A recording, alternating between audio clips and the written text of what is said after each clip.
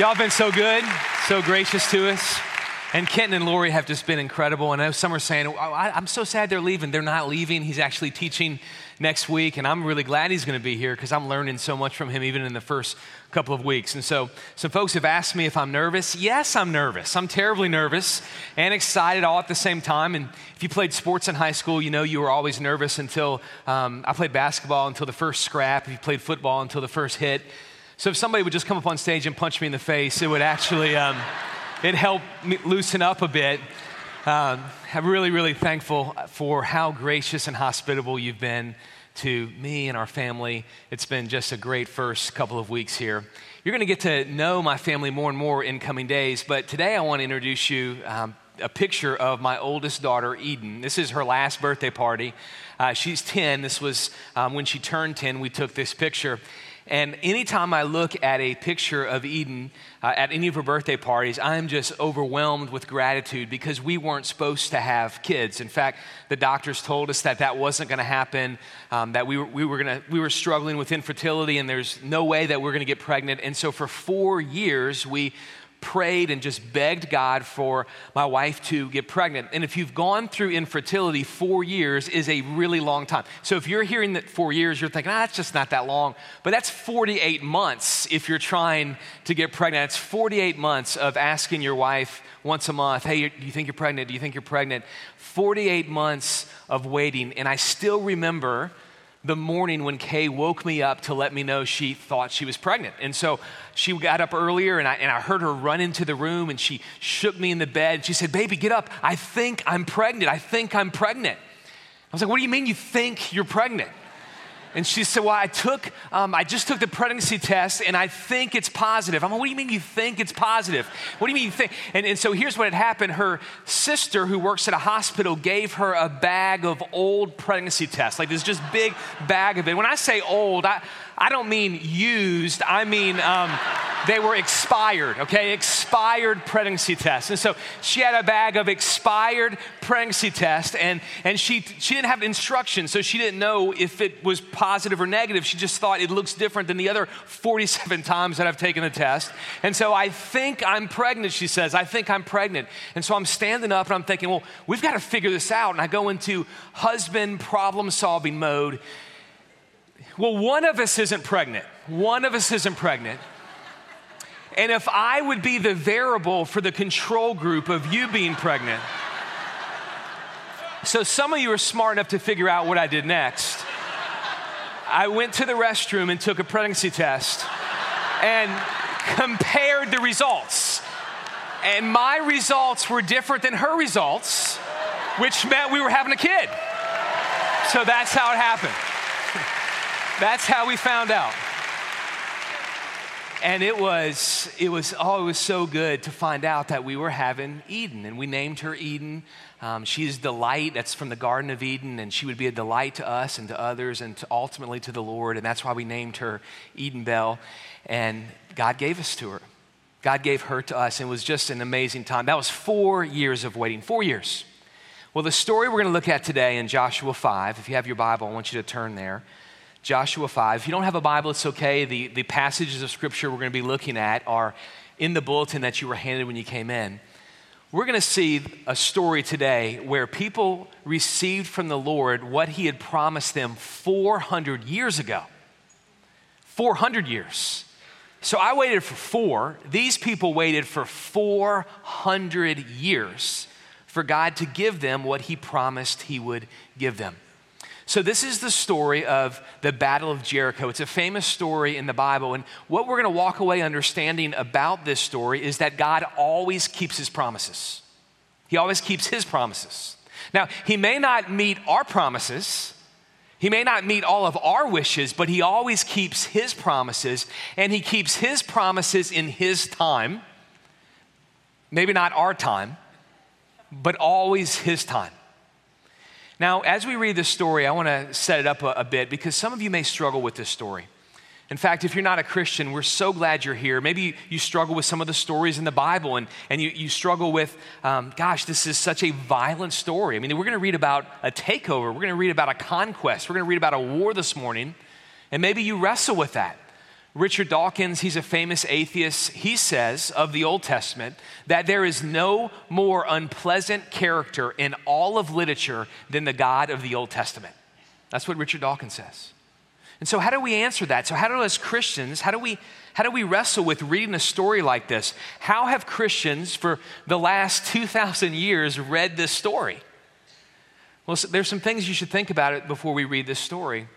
One, God is going to keep his promise, and he always keeps his promise. And he had promised his people that they would move into this land, and the land he promised them has other people living in it, and so God's going to keep his promise. He always keeps his promises to his people. We're going to see that. We also need to understand that God is going to use his people to bring about discipline and punishment on a group of people for 400 years of sin. So 400 years, these people that are living in Jericho, there's 400 years of child sacrifices and all these horrific things that these people did. And God is going to use his people to bring judgment on their sin. Now, it's not because of the type of people they are, because later God will use other people to bring judgment on his own people. So it's about their sinfulness. Also, even in the midst of the judgment, God is constantly showing mercy. And so he finds, Kent mentioned this last week, he finds a woman who lives in Jericho named Rahab, and she wasn't the epitome of righteousness among those people. In fact, she was a prostitute, but God found her and showed mercy to her, and she believed in God and feared God. So even in the middle of his judgment, God is always looking to show mercy, and he shows mercy to you too. Even in the middle of your doubts, even in the middle of your wondering, God is always looking to show mercy. Okay, so let's read this story here. We'll start in Joshua 5, verse 13. When Joshua was near the town of Jericho, he looked up and saw a man standing in front of him with sword in hand. Joshua went up and demanded, "Are you friend or foe?" Let me stop here for a moment because I want to remind us where we are in the story. So we're in week 3 of walking through the book of Joshua. And so Joshua is standing in the very same place that he stood 40 years before when they almost went into the land. They almost went into the land. God had promised this land to them, but they looked and they saw the enemy and they thought, man, we can't go in there. They're bigger than us. They're stronger than us. They have better weapons than us. We can't go in. And instead of walking in faith, they walked in fear. Well, now, 40 years later, Joshua is in the exact same place and he's looking out on Jericho and he wants to walk in courage. He wants to walk in faith. And he sees this man with a sword drawn, ready to fight. And Joshua's like, man, who are you? Are you friend or are you foe? Are you going to fight against me or are you going to fight for me? He wants to know who this ringer is. I mean, who's this person who's going to help? He's going to fight against them or is he going to fight for them? I get how Joshua feels. A couple weeks ago, I started playing basketball with some of the staff here. And the first night, it was old guys versus young guys. I'm on the old guy team now. It was old guys versus young guys, and we got spanked. I mean, we got destroyed. It wasn't fun at all. And so the next week, I show up to play, and there's this 6'4" guy who's dunking during warm-ups. It wasn't like a real game. We didn't have like suits on that we took off, with music playing. He was just dunking before we started playing. And I'm like, whose team is this guy on? I want this guy on my team. And this is what Joshua is saying when he walks up and sees this guy with a sword drawn. Are you friend? Are you for me? Or are you foe? Now, we need to see this next interaction is so important to understand this story. And it's really important for you to understand the Christian life, the promised life. Notice what the commander says, the man with a sword says in verse 14. Neither one, he replied, I am the commander of the Lord's army. In other words, you're asking me the wrong question. I don't join your team, you join my team. I'm the commander of the Lord's army. I'm the one in charge here. I'm not joining one side or another side, neither. The answer to your question is neither, and it's the wrong question. The question is, are you going to join my team? That's what the commander's asking. At this, Joshua fell with his face to the ground in reverence. I am at your command, Joshua said. What do you want your servant to do? The commander of the Lord's army replied, "Take off your sandals, for the place where you are standing is holy." And Joshua did as he was told. All right, before we continue, we need to understand, who is this commander of the Lord's army? Who is this? So if you Google it, you'll get different answers. You'll get different answers. Of course, you always do. And some will say this is an angel. This is an angel, but this can't be an angel. This can't be an angel. Let me give you a couple reasons this can't be an angel. Number one, this commander of the Lord's army allows Joshua to bow before him and worship him. And throughout Scripture, angels never receive worship. In fact, in the book of Revelation, when John, who wrote the book of Revelation, sees an angel, John bows before the angel, and the angel says, "What are you doing? Get up. Don't worship me." See, angels are created beings. They aren't our creator. And so angels in Scripture never receive worship, yet this commander is allowing Joshua to bow down and worship him. So it's not an angel. Also, we have an indication of who this is. You've heard this phrase before, "Take off your sandals.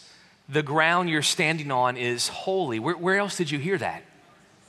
Moses. He walked up to a burning bush, the predecessor of Joshua. Moses walked up to a burning bush, and a voice from the bush cried out, "Take off your sandals, you're standing on holy ground." And that was the voice of God himself speaking to Moses from the bush. So who is this commander? This commander is Christ himself, who has stepped on to the battlefield. And some of you are like, "Okay, I thought Jesus is later. I thought this is the Old Testament. Isn't Christ at Christmas? Isn't Christ come in the book of Matthew?" Listen, Christ has always been. He's above all. He's the beginning and the end. He just enters our world in human skin at Christmas, but he's always been in charge. He's always been the commander. And so this is Christ himself who has stepped here saying, "You join my team. I'm the commander of the Lord's army." All right, let's see what happens. Chapter 6, verse 1. Now the gates of Jericho were tightly shut because the people were afraid of the Israelites.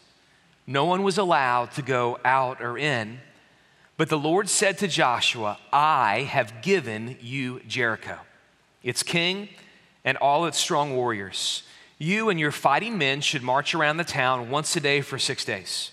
7 priests will walk ahead of the ark, each carrying a ram's horn.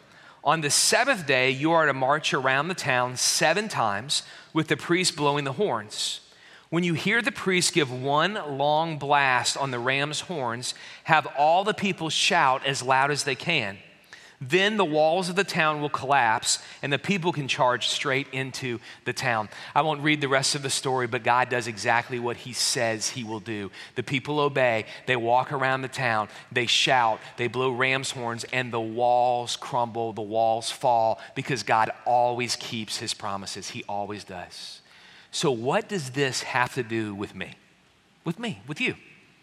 So we've been saying that the promised land is a picture of the promised life. And if you're a Christian, you've received the promised life. Jesus said in John 10:10, "I've come that you might have life and have it in full." If you're not yet a Christian, Christ wants to give you a full life. And so what does this story have to do with me being a Christian? What does this story have to do with me living in this promised life that he has for me? Well, at least 4 things. And if you want to take notes or look at your listening guide, let me walk us through this. This comes from the passage. First, the promised life is about being a Christian. The Christian life is about, number 1, his provision, not ours. His provision, not ours. The walls did not fall because of the people's provision or the people's work. The walls fell because of the Lord's provision and the Lord's work. Verse 2, God says this to Joshua, "I have given you Jericho, its king, and all its strong warriors." I'm the one who is doing this. You aren't capturing Jericho in your own merit and in your own might. I'm the one who is handing them over to you. This incredible story is all about God's provision, God's work, not the people's work. So what does this have to do with me? Everything, because listen, you're a Christian not because anything you've done. You're a Christian because of what Christ has done for you on the cross. your commander, Christ, entered your battlefield. He entered this broken and messed up place, and on the cross, he took all of your sin upon himself to give you all of his forgiveness. He did all of the work. Being a Christian is not about your ability to flag God down with your goodness. It's not about your ability to do more good things in your life than you do bad things and show God your spiritual resume. Being a Christian is not about that at all. It is about understanding that we simply receive the goodness of God. We receive his grace. He does all the work for us. On the cross, that's what he did. If you are a basketball fan, perhaps you remember, of course, if you're a fan, you remember or have heard the story of Michael Jordan's greatest game. It was March of 1990. The Chicago Bulls, who Jordan played for, were playing the Cleveland Cavaliers, who Jordan used to love to beat up on the Cavs. Sorry, Cleveland. And so Jordan was playing the Cavaliers. He had in this game 69 points. He had 18 rebounds. He shot 62% from the field. I think we even have clips from the game that are happening there. It was an amazing game. On the team that played alongside Jordan was a rookie named Stacey King. Stacey King played as a rookie often plays. He struggled in his rookie season. He turned out to be a great player, but he struggled in that game in particular. He missed some key free throws down the stretch, and he ended with his stat line of only having 1 point. 1 point. Michael Jordan had 69 points. Stacey King had 1 point. So at the end of the game, reporters are looking for Jordan. Of course, you want to talk to Jordan. Jordan is exhausted and he's exhilarated, so he runs to the locker room at the end of the game, and the reporters don't have anyone to talk to, so they find Stacey King. And they ask Stacey King, so how does it feel? How does it feel to be a part of this epic game? And Stacey King responds, I'll never forget this night. The night that Michael Jordan and I combined to score 70 points. It was good. Well done, Stacey King. Well done. Stacey King was wise to get in on the performance of Michael Jordan, to ride his coattails. He was wise to get in on the offering of Michael Jordan, and we are wise to get in on the offering of Christ, our commander. Listen, I didn't bring any points to the table. I didn't even bring 1 point to the table. In all of my sinfulness and all of my pride and all of my selfishness, I brought nothing to the table but my sin. But my commander came here to win me to himself, not with a sword, but with a cross. And on the cross, he took all that sin away, all of it. William Temple, one of my favorite theologians, he says this: the only thing that we contribute to our salvation is the sin that makes it necessary. That's all I brought. But Jesus, his part, in his mercy, he provides all of the forgiveness, all of the righteousness, all of the mercy. Being a Christian isn't about your provision. It's about his provision. All right, number two, let's move on. Number two, being a Christian is about his promise, not our promise. It's about his promise, not ours. It's about his ability to keep his promises to us, not our ability to keep our promises to him.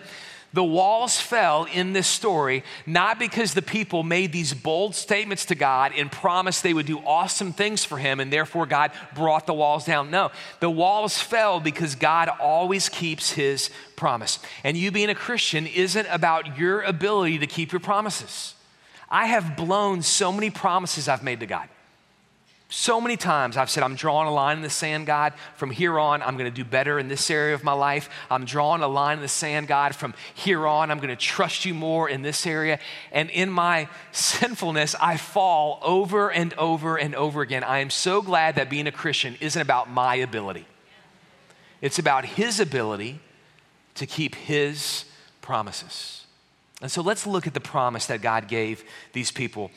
This is amazing. I want you to press in. Genesis chapter 15. And so this is on your listening guide as well, but we're going to go back 400 years to when the promise was first given. I want you to see this. Why am I gonna press this into you this morning? Because I want you to walk out with confidence that God keeps his promises. And so we're gonna go back 400 years before Jericho, and we're gonna see everything that God promised he keeps. He keeps every promise. So God goes to Abram at the time, and God is gonna start the nation of Israel through Abraham's family. And God does exactly how God always operates. He looks for things that seem unlikely to do his great work. Why is Abraham unlikely? An unlikely candidate to be the father of a family that becomes a nation? Abraham's dad was an idol worshiper, and Abraham struggled with infertility with his wife. He couldn't get his wife pregnant, and so he's 100 years old. I mean, the doctors told me we were gonna struggle. I mean, for sure, that cat was struggling. 100 years old. And his wife was struggling. They couldn't have a child. And yet God tells Abraham and Sarah, you're gonna be the father of a family that's gonna turn into a nation. And this is the promise that God gives him. Verse 13. The Lord said to Abram, you can be sure. Some of you need to hear that this morning. You can be sure. In a world that is so uncertain, in a painful and broken world, where it feels like there's very few things that are sure and certain, in the promises of God, you can be sure. You can be sure that your descendants will be strangers in a foreign land. That happened. So Abraham had Isaac. Isaac had Jacob. Jacob had Joseph. Joseph goes from there, from Israel, from Canaan, goes from there to Egypt. He's shipped off, and he then becomes the second in command over all of Egypt. A famine hits over here. Joseph forgives his brothers who shipped him off, and they go and join him over here, and God uses Joseph to preserve the family. But now they're in a foreign land. They were in a foreign land to be rescued from the famine, but they're in a foreign land. And the next Pharaoh doesn't remember all that Joseph did for the Egyptians. And so look what happens next. You can be sure that your descendants will be strangers in a foreign land. That happened. Where they will be oppressed as slaves for 400 years. That happened. They were slaves in Egypt for 400 years. But God says this, here's his promise. But I will punish the nation that enslaves them, and in the end they will come away with great wealth. That happened. God sent a series of plagues, and after the 10th plague, Egypt basically begs Israel to leave, so these plagues stop. And on their way out, they ask for the silver and gold of the Egyptians who held them captive, and they leave with great wealth. Verse 15, as for you, you will die in peace and be buried at a ripe old age. After 4 generations, your descendants will return here to this land. That's where Joshua is in Jericho. You return to this land, for the sins of the Amorites do not yet warrant their destruction. God always keeps his promises. Listen, 400 years is a long time, but God always keeps his promises. And he keeps his promises to you too. So some of you today are struggling with uncertainty over your career, over your job. And his promise to you, if you're his, is that he will meet all of your needs according to his riches and glory. Some of you are wrestling with a tragedy or some painful situation in your life, and you wonder, how on earth is this ever going to work out? And God promises that in some way, in a way that only he can pull it together, that he will work all things for the good of those who love him and have been called according to his purpose. Some of you feel like there's people in your life who are backstabbing you or are constantly looking for a way to take you down. The Lord promises that he is going to be your rear guard. He's got your back. He promises that he's never going to leave you or forsake you.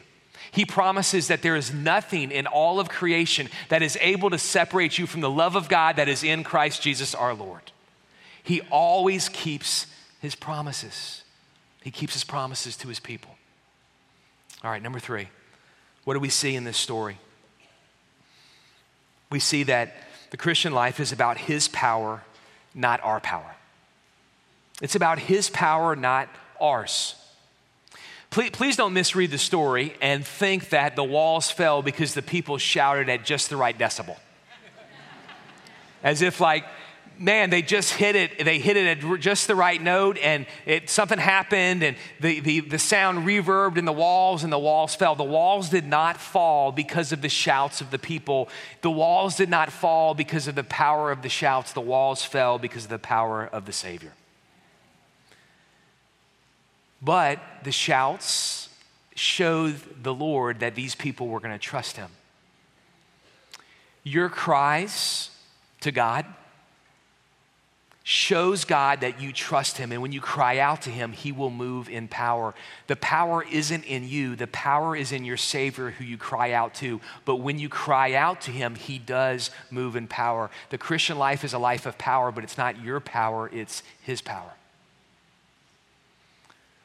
Thanksgiving week, 2006. Kay and I go to New York City. My parents invited us there. They wanted to take us on a trip to New York City, Thanksgiving week, Macy's Day Parade, all the good restaurants. And so we're like, yes. And so we went and did that with my folks. And then on Tuesday night, we went to a church. This is 3 years, 8 months in on the infertility journey. And so we went to a church and we were struggling. I mean, beat down, desperate type of struggling. You know, first when you find out that you're having a difficult time being pregnant, it's hard to figure out who you're going to tell. We told people in our life group, but then you don't want to say where the struggle is. Is it her? Or is it you? Well, here was the reality for us. And after 3 years and 8 months, I just told people who I didn't even know at this church in Brooklyn that the reality is it was both of us. The reason it was going to be hard for us to have a child is the doctors looked at Kay and said, you're going to have a difficult time conceiving. And the doctors looked at me and said, you're going to have a difficult time helping her conceive. And so it's both of you. And so there was guys who would brag in their 20s about, I heard dudes say things in the locker room like, man, my count's so high I can look at a girl and get her pregnant, man. That's how strong I am. That wasn't me. My swimmers were struggling. And so I am at this church in Brooklyn with people I don't even know. It was called Brooklyn Tabernacle. It was a church that's known for prayer. Similar to Mariners. If you're here and there's a struggle going on in your life, at the end of the service we'll have people who would love to pray with you. There are people here in this church there's people in our church who wake up early every day and pray for people in this church. This is a church built of godly and faithful people who seek the face of Jesus. And in Brooklyn, that was the case too. And so we share with a group of people that we're struggling. We can't have, doctors say we can't have a kid. We want a child. We wrote down on a prayer request form that their prayer team would pray for 3 months after the prayer request form for us to conceive. And 3 months later, the doctors told us that Kay was pregnant. And a year later, God gave us Eden. It was a miracle. It was God's grace to us. It wasn't by my strength or my might or my power. It was by the power of the Lord. It was why. It is how it happened. Yes. Thank you. I've struggled and I've been hesitant to share that story. In fact, I don't know if I've even shared the whole story ever before. And the reason I've been hesitant is I don't know if that would have been a helpful story for me to hear if I was sitting where you're sitting. I think during that rough time, if I had heard someone say that, I would have felt guilty, as if, well, are you saying that my prayers aren't enough? Why isn't God hearing my prayers? Why isn't God answering my prayer that way? It's, yeah, good for you, he answered your prayer, but he's not answering my prayer. And so here's what I've learned. God always keeps his promises, but sometimes his promises and his plans, they are not clear. Sometimes they don't make sense. I don't understand why sometimes he answers this one this way and sometimes he answers another one another way. Sometimes his plans don't make sense. I have to hold to what the scripture says, that his ways are higher than our ways and his thoughts are higher than our thoughts. Sometimes his plans just don't make sense. I mean, do you think it made sense to the people when they found out how they were going to take down Jericho? Can you imagine being in the army? Joshua comes up with a whiteboard and says, all right, guys, this is what we're going to do. No, you don't need your weapons. Nope. I know it sounds crazy, but we're just going to march around the city and shout. That's all we're going to do. We're just going to shout. The people would have thought, this guy is crazy. Can you imagine a college football coach doing that with his team on Thursday? I've canceled practice. We're just gonna go to the stadium and we're just gonna march around it and blow some trumpets. That's all we're gonna do. I mean, this is not a good strategy, but this is how God works in this situation. Sometimes his plans don't seem to make sense to us, but his ways are always perfect. And here's what I learned as I went through that really painful season. More than God wanted to work things out for me, he was using the pain of that season to work in me. And in the middle of your struggle, God works in you. All right, let's move on to number 4. The Christian life, the promised life, is about his plans, not ours. His plans, not ours. I have seen preachers butcher this story before, the story of Jericho. And here's how preachers have butchered it. They've essentially said things like, hey, whatever wall you have in your life, whatever wall it is, you just walk up to that wall and you demand God to speak that wall down. You speak over that wall and God will crush the wall. That is not at all what happens in this story. Joshua sees the commander of the Lord's army, Christ the commander, and Joshua says, hey, are you for me or against me? And the commander says, that's the wrong question. I'm not here to join your team, you join my team. God isn't interested in joining our plans. He wants to know if we're gonna join his plans. He's not interested in being a consultant in our life. He's the commander over our lives. And it's very different. And so don't misread this story and think, man, there's somebody at work who's really getting on my nerves. After service today, I'm going to the office. I'm going to march around the cubicle 7 times and boom, that person's gone on Monday. It's not how it happens. Or there's a house that I really want badly in CDM, and I'm going to go march around CDM today. And I'm gonna get my wife to blow a trumpet or something, and we're just gonna march around, and then the house price is just gonna drop big time, and boom, we're getting that house. This is not what the passage is about. This passage is not about us recruiting God to join our plans. It's us bowing our knee to his plans for us. It's a very different approach, and that's what the Christian life is about. And some of you are like, but I like it better the other way. I like Jesus to be my consultant, to help me out. I mean, I can set some plans. I'm a pretty good planner. I've done business plans before and portfolio plans before and life plans before. People even ask me to help them with their plans. And so I have a plan for my life, you may be saying, and I understand Jesus is God, and so I just want Jesus to help me with my plans. Isn't that gonna be good? But your plans for you are never as good as God's plans for you. They're never as good. His plans for you are always better. Where are you trying to get God to join your plans? Is it your career? Here's my career, God. This is what I'm doing. This is my 30s. This is my 40s. This is where I'm going to be by age 50. Help me with my plans, God. Is it your portfolio? This is what my portfolio looks like. This is what I plan on doing with my life. God, hook me up. Is it your family? Is it your kid? For me, where I've struggled is my kids. You can imagine when you spend that time wanting a kid so bad that you start making plans. I've made plans for my family. I remember driving in my truck in Miami where we lived before our kids were born and having make-believe conversations with my kids before they were born. Imagining what life would be with them when they were in elementary school and then junior high and high school, the things they would do, the things we would do together, my plans for them. What life would be like later when I'm a grandfather. I mean, I had all of these plans, and I've got to be very cautious that I don't bring my plans to God and say, God, this is the plans, and now you help me execute these plans. Because our commander, Christ, when I gave him my sin, and I'm so glad he took it. He took it all. But I also gave him my life. It's his life now. It's his plans now. It's his agenda now. When you gave Jesus your sin, if you offer Jesus your sin, he takes it. There's no sin left on you. It's all on Jesus. There's no sin left on you. You are now perfect in the eyes of God. not because of your provision, but because of his provision. You are now completely forgiven in the eyes of God, not because of your work, but because of the finished work of Jesus on the cross.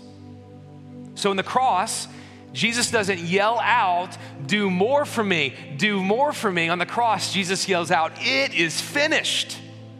I've provided all of the work for all of your sin to be completely forgiven. So I'm really grateful today that we can give Jesus all of our sin and he takes it. But when we give him our sin, we also give him our lives. He's the commander.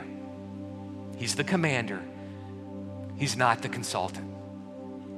And as the commander, this is good news for you. His plans for your life are so much better.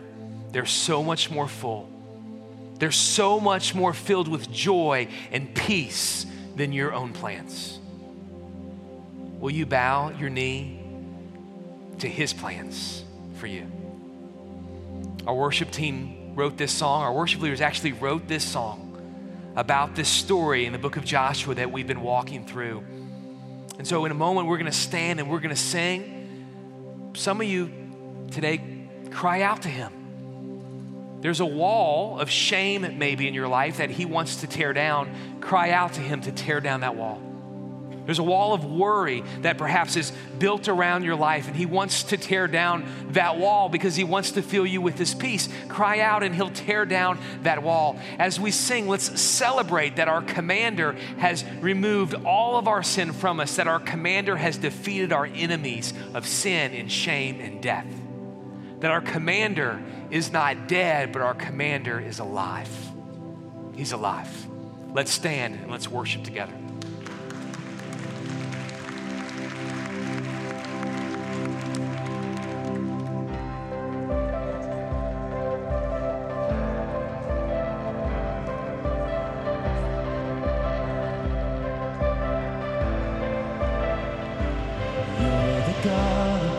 The waters, always there to make a way. There is no one, none like you. You told the sun to hold its place, show your power over all. There is no one, none like you. That's who you are, God of the impossible. That's who you are, the God who makes the mountains fall, God of every victory. You silence every enemy, oh God, that's who you are. And I will worship in the battle, knowing you have won the war, moving forward into faith. You're the God of all beginnings. You are sovereign over all. We move forward in your name. Moving forward in your name. That's who you are, God of the impossible. That's who you are, God who makes the mountains fall, the God of every victory. You silence every enemy, oh God, that's who you are. Oh, we shout to our wars, the breakthrough will come. We sing to our God, for he has overcome. Yes, he has. We shout to our wars, the breakthrough will come. Yes, it will. We sing to our God, for he has overcome.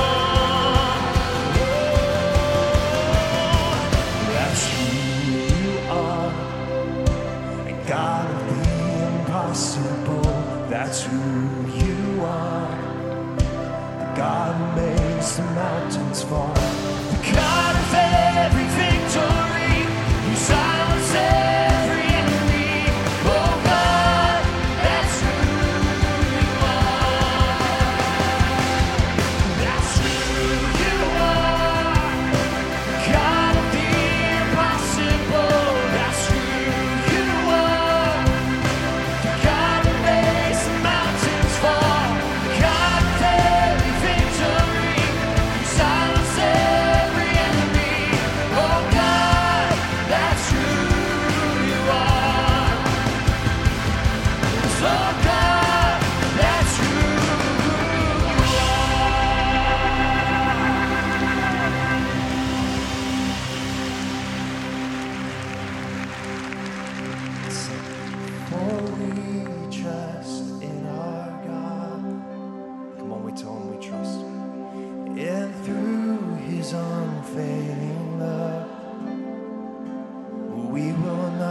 shaken.